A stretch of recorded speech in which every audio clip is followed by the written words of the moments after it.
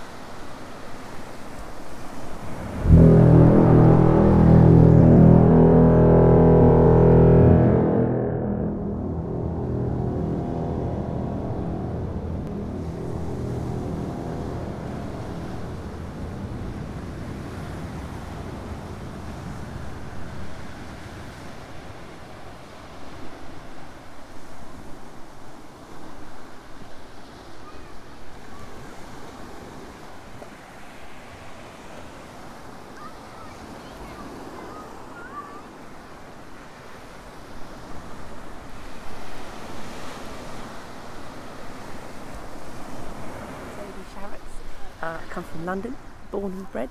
I'm an artist. I have spent 15 years looking at people and water, making artworks with people.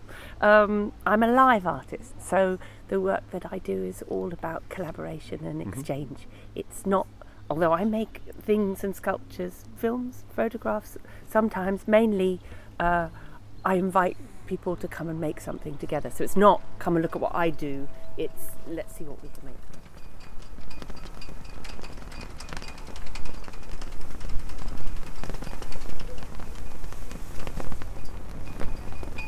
So for 2 years I floated a boat on swimming pools up and down the country and invited people to step off dry land and come for a drift with me in my boat. People would come and we would just let go of the side. We didn't row, we only rowed back, we couldn't, so that actually it was a piece that invited you to change your sense of gravity and also change your pace, so that actually you had to bear losing your sense of agency in the world, that we're so used to deciding where we want to go, to being the engine of our own agency.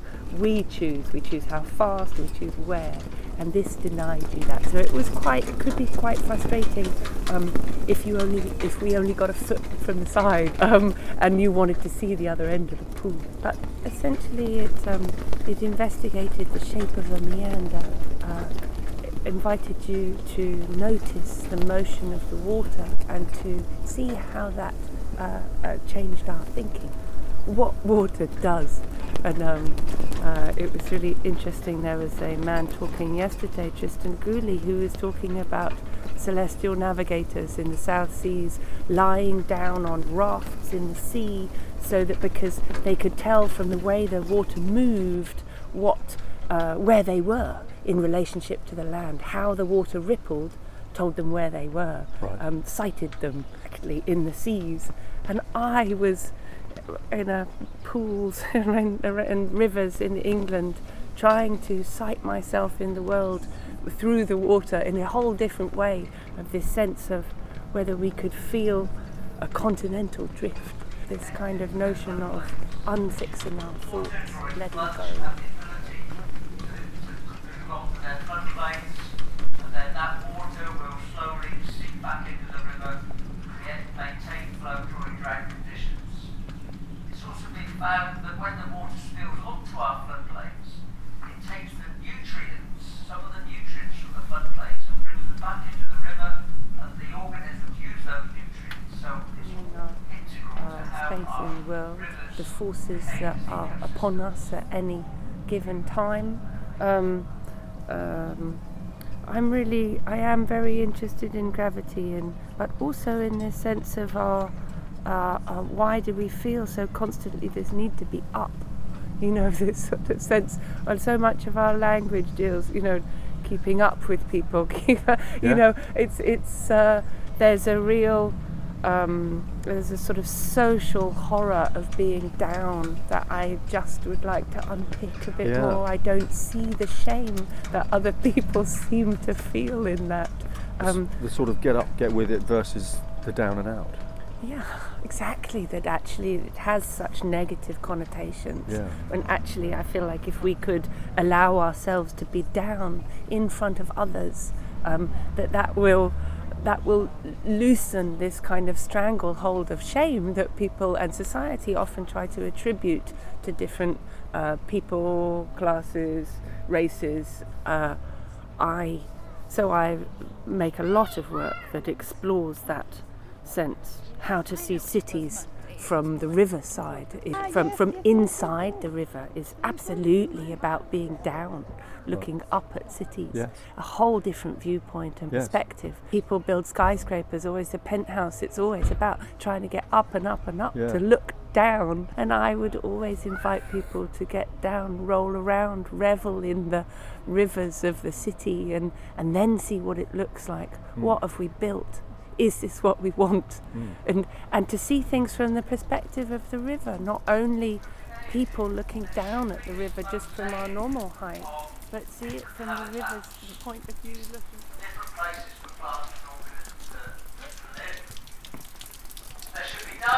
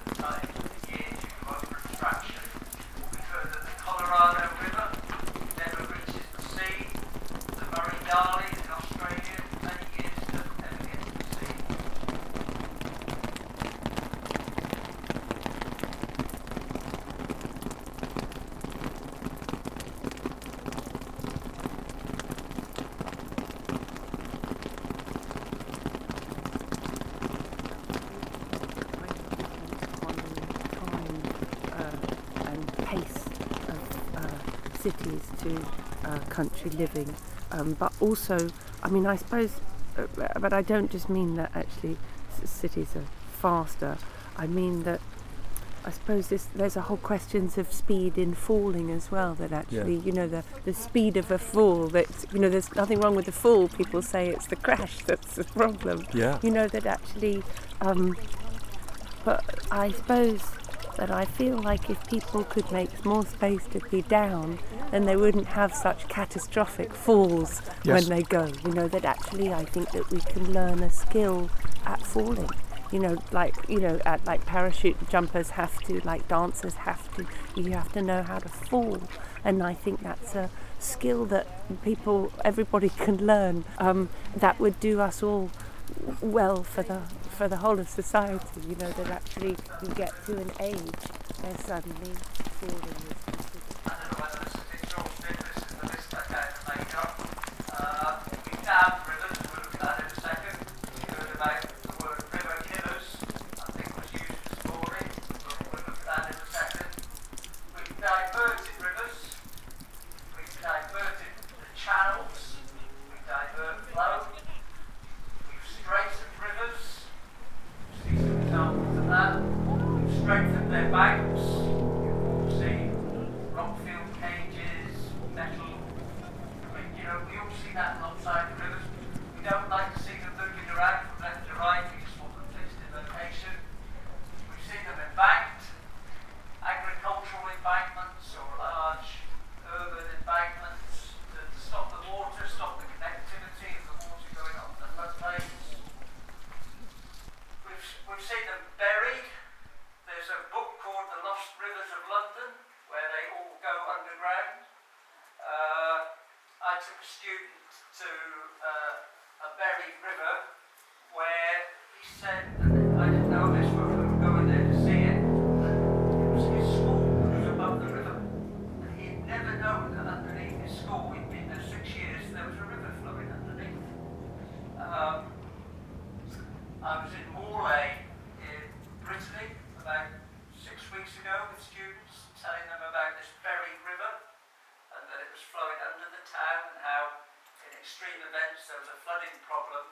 And then just 2 days later I was sent a video clip and all the river water that was underground was coming up through these manhole covers, like big sort of waterfalls that were quite nice really. But, you know, so we've hidden our rivers. They're being perceived as inconvenience to us in many cases. It should be something that we enjoy, but they're being perceived as inconvenience. They bring a hazard, don't they, in terms of flooding. They're a hazard to development, and so on. And then we simplified them, polluted them, and we extract water from them. And what have all these things done? We've lost connectivity, we've lost heterogeneity, we've lost dynamism, and we've lost some of the flow, or in some cases all of the flow.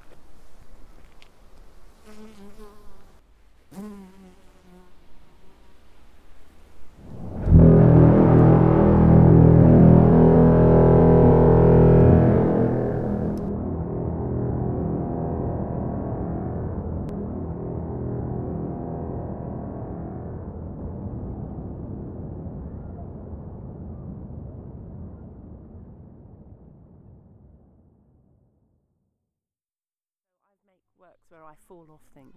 I'm not very personally brave, physically brave. So I'm like, even small to other people, they might be small falls, but to me they're huge. I have vertigo in certain things, and so I fall off things, and then I invite people to fall off things with me. So I set up a crash mat on the King's Road and a little ramp, and invited people to come for a fall. Nice. And if for any reason falling was too personally dangerous, we offered assisted falls. Okay. So you didn't have to, you could still have the experience of falling without having to risk anything. And actually, we all, at the end of I got the chance to make the piece. We made it again in the Museum of London in their 350-seat theatre. Okay. And at the end of the piece, everybody working on the piece, there were 10 of us working on the piece, who people would come and talk to us first about what was in their fall, what kind of falls they'd had in the past, what was, as a way to understanding what would be in each person's fall as they fell that day. So we'd spend time talking beforehand, and then they'd mount the steps like a scaffold to the stage, and then they were on their own to take their fall as they would, and then they came and talked to us afterwards.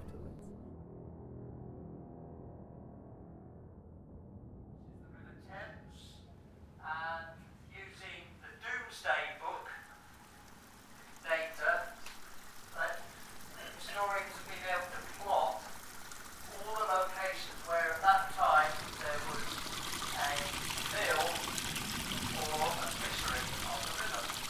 See, the river was being quite heavily exploited. There's also the fishery block of weirs. There's a diagram at the top there of one of these weirs. They were called basket weirs. They were put right across the river, and that would trap all the salmon migrating up the river. And then Elizabeth first actually put a ban on basket weirs, because she understood that it was depleting the salmon population, the fish population. So back then, it's like the indigenous knowledge we were talking about this morning, they had some awareness of It's interesting because when you're talking like that, you're talking about, again, this idea of falling and being down, and that whole process is a bit akin to a sort of baptism, isn't it?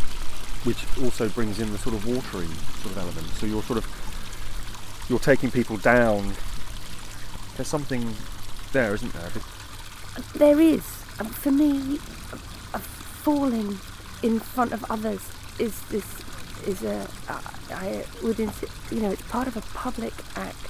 So that also has interesting correlations with the ritual of baptism. The sense of, for me, the complicity of an act of witness. Okay. How can you bear to see other people fall? Yeah. How can you let it happen? Yeah. What are you going to do about it when you see someone's down? Yeah. Are you going to rush to help, or are you standing back? Where do you cite yourself in relation to other people's falls? No, it's interesting. I mean, I haven't thought about it, but when you do see somebody fall, in public, it kind of sort of sends out an immediate sort of almost like a shockwave, doesn't it? And everybody around who witnesses it has to react in some way. So some people will turn a blind eye, pretend they haven't seen.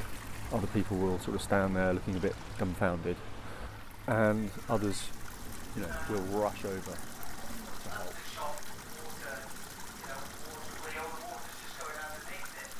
When they became overshot, or the wheels where the water was falling on the top to create more power, of course you had to put a weir across the river, and that process connected the thing, allowed fish to migrate up, allowed sediment to be down.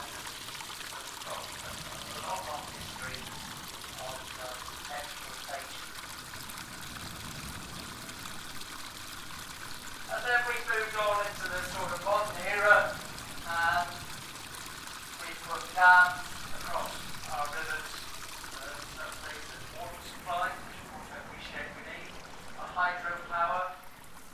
It annoys me when people talk about hydropower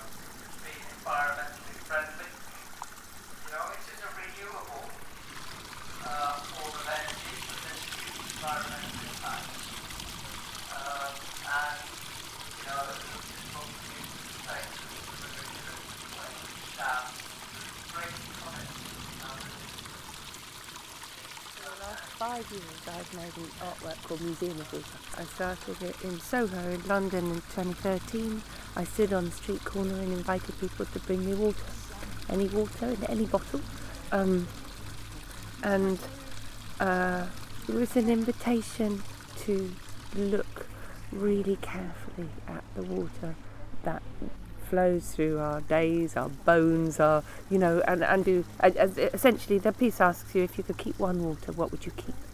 And that's different for everyone. So the collections, I've now spent 2 years travelling around Britain, 2 years in the Netherlands and 2 years in Western Australia, looking at the water with people who live there, and I have 1,218 bottles in the collection now as a whole, 1,218 creative acts of reaching out to nature with our heart, with our heads and bodies, to notice what we treasure.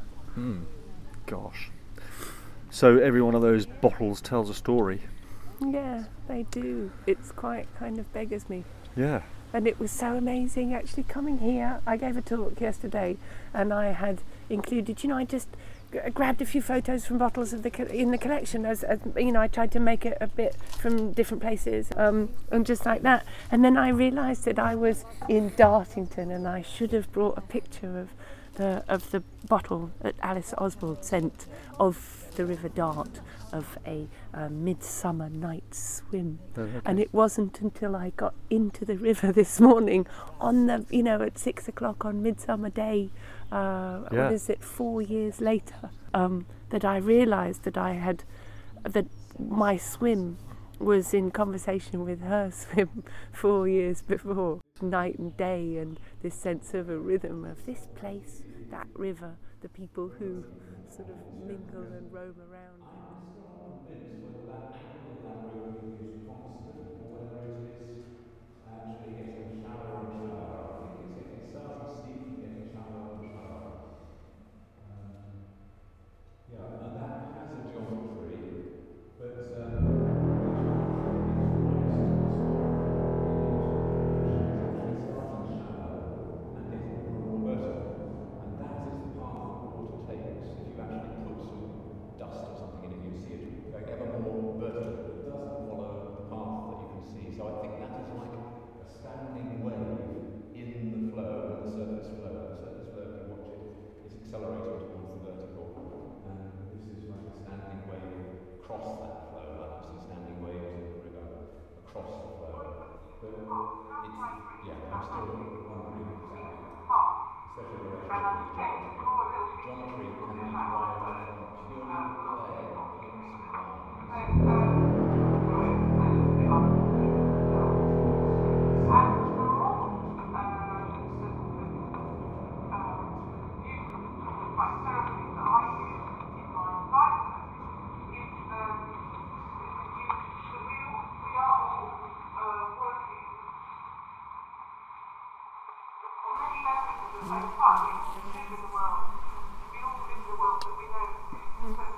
points and lines.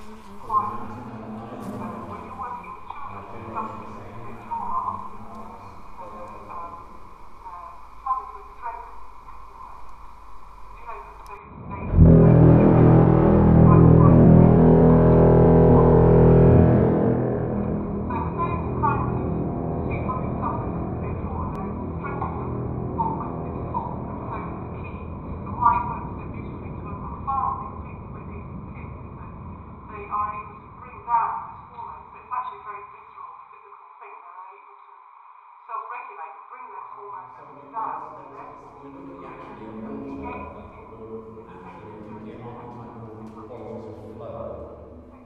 see them in the atmosphere, maybe even spiraling galaxies. The flow is that coming out of the flow, the movements of the stars in the past. I don't know, but who knows?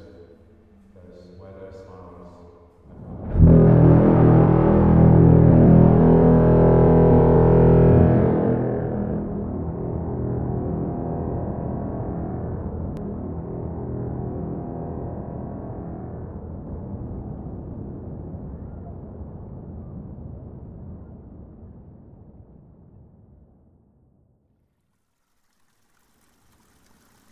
So I've swum all my life in any stretch of water that I can possibly make it into. And I was born in London, I grew up in London, and it's this it's almost ridiculous how the whole of London has clustered and grown around this river because of the river, that location on the river. It's called the Pool of London, that bit by Tower Bridge.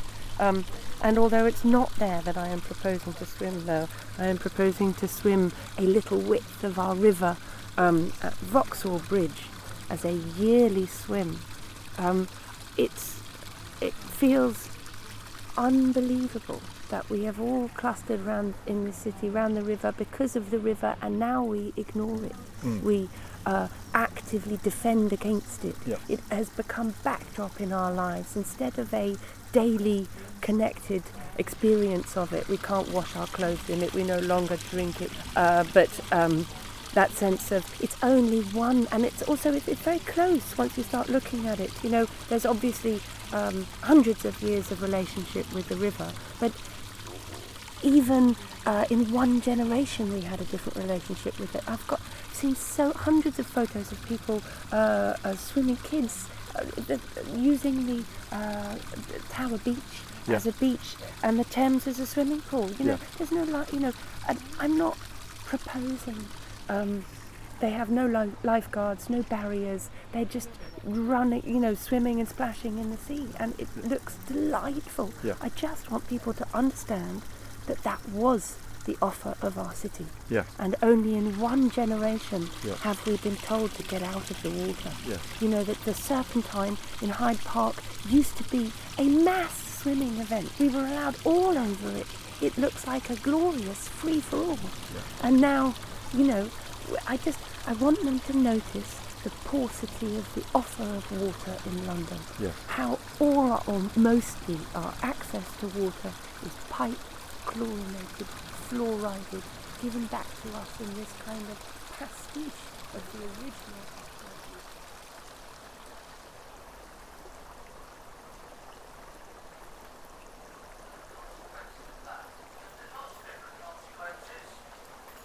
The first is that the path length of the river has been halved.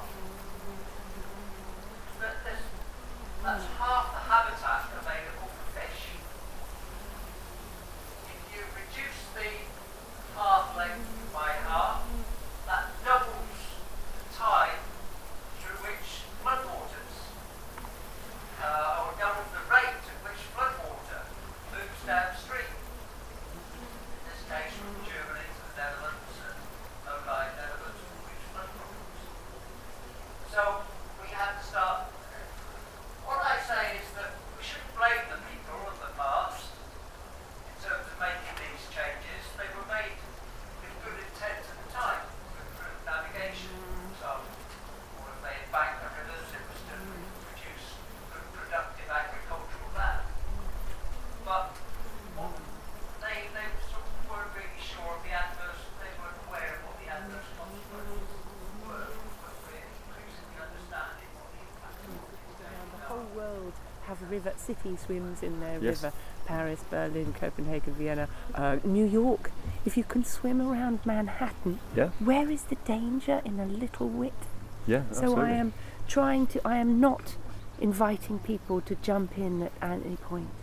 I am inviting the City of London and the Port of London Authority to change their understanding of how we as a city and a council understand our levels of care, and understand that not getting in the water is making things more dangerous for people. Yes. That actually there is that actually living connected lives to the river that we live around is a far more healthy understanding of connection to the land and the world that we're living in. Yeah.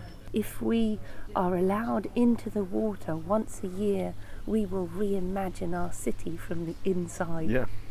And I think we would build a different city. This city is really hard-edged. Maybe it will change the sense of pace that you were talking about. Yeah. That there's a different flow to Yeah. understand about this city and the people in it, let alone the global flow of people around the world. Yeah. This artwork aims at nothing less than social change for London and a different process of care and how we build cities and understand our places. I put this in for a specific reason, which you'll see later. This, on the left-hand side, is a historical map showing the meandering river or stream, and this is something called the Eddystone Water, and this is it today, or 3 or 4 years ago, and it's in a straight channel. Interestingly, one person straightened that, someone called Dyker Murray, and there was one guy who was lifetime achievement that he cut that river on his own.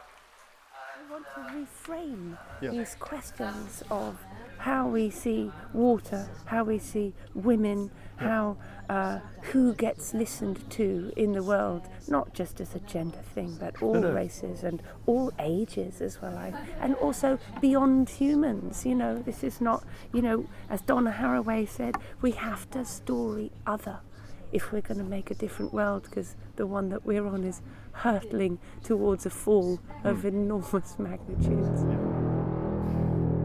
better go anyway. But we'd better go, exactly. Oh my goodness, it's perfect timing to get me back.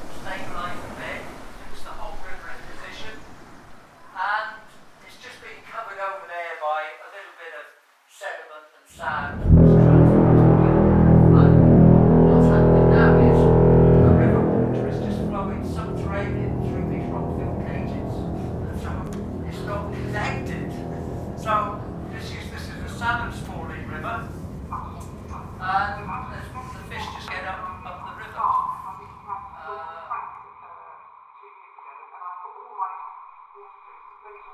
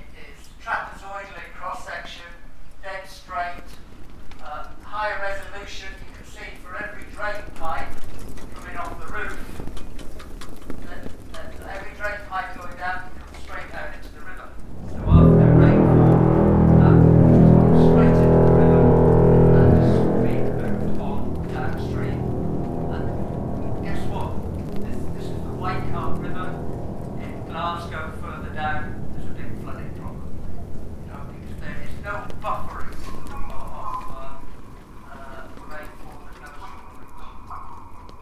That's the top of the farm, but that means the grass can take down through the farm. We're going to put these floatboards in that as well to make it a dual purpose pond, so it'll be actually really nice place to sit, but also we're restoring the wetlands, so walking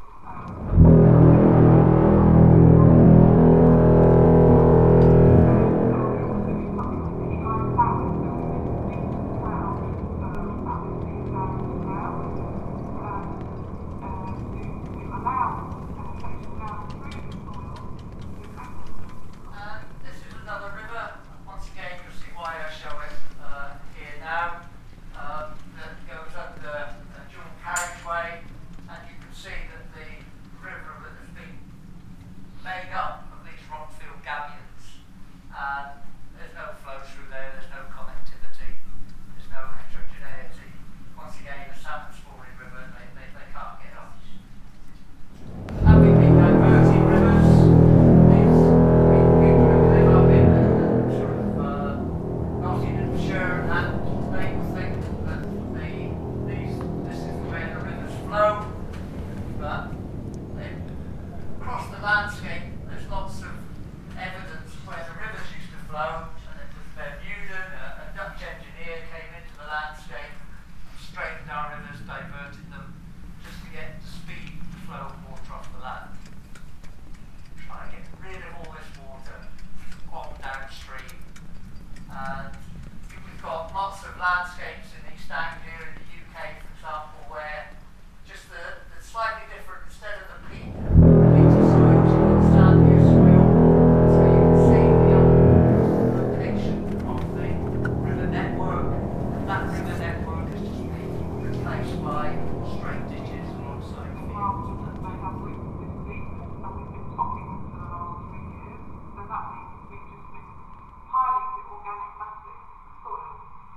And of course, the organic matter behaves like a sponge. So by planting the trees on the contour and key lime ploughing and increasing the sponge-like activity of the soil, we hope in the fullness of time that we will allow the soil to percolate through the system rather than running off the top into these streams. The other thing I was going to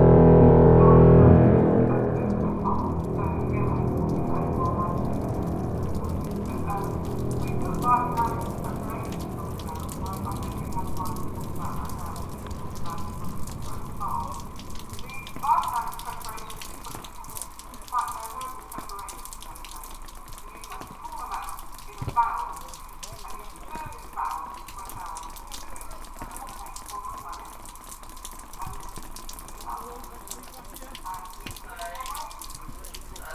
Study that I undertook, we were asked to look at river restoration of this stretch of river here, which is great. The feasibility study, and what he thought was that it has been straightened, and we might meander it, and we might put it into a braided river type channel. But when we started to look into it, what we realised is that from here on down, this river was completely kind of man-made phenomenon. The river used to flow down here. Interestingly, farmers down here used to complain about flooding in times of big floods. And this was all undertaken as part of a exploitation of timber out of the catchment. You can see that they diverted the river from this place here in Longford down this way, get timber flooded down into the river netting here. But the river used to flow down this way. So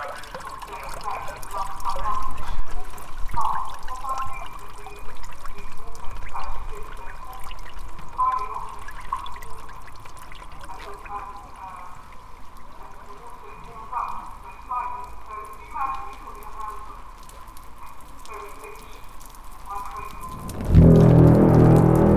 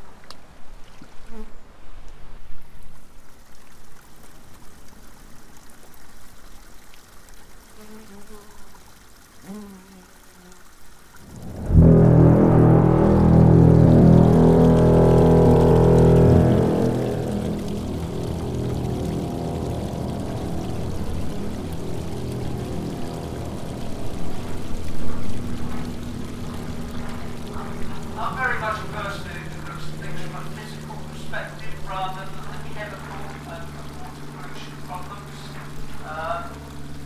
But this is the Atrato River in Colombia. The Atrato River has been described as a catchment as one of the major gene pools for biodiversity in the world. And this is Gulf, the Arabian river system, the Channel river system. Anyone will pick out what sort of river system it is in Europe, mostly, or it was naturally. This was its cause. It was a single thread, the Meandering river, tropical rainforest on either side, similar to one of those Google Earth images. This is the legacy of mining for gold. And they go in and they do suction dredging across the whole of the map.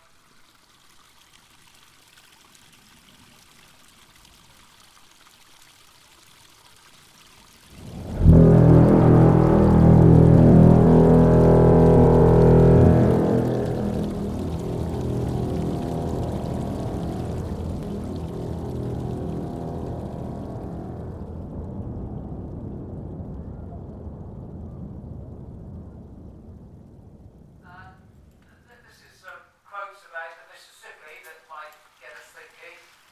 It's such a complex hybrid human natural system with a deep and complex history that it's hard to know where to start. What is the Mississippi River? It's not actually a silly question. The Mississippi no longer fits the definition of a river as a natural water course flowing towards the ocean.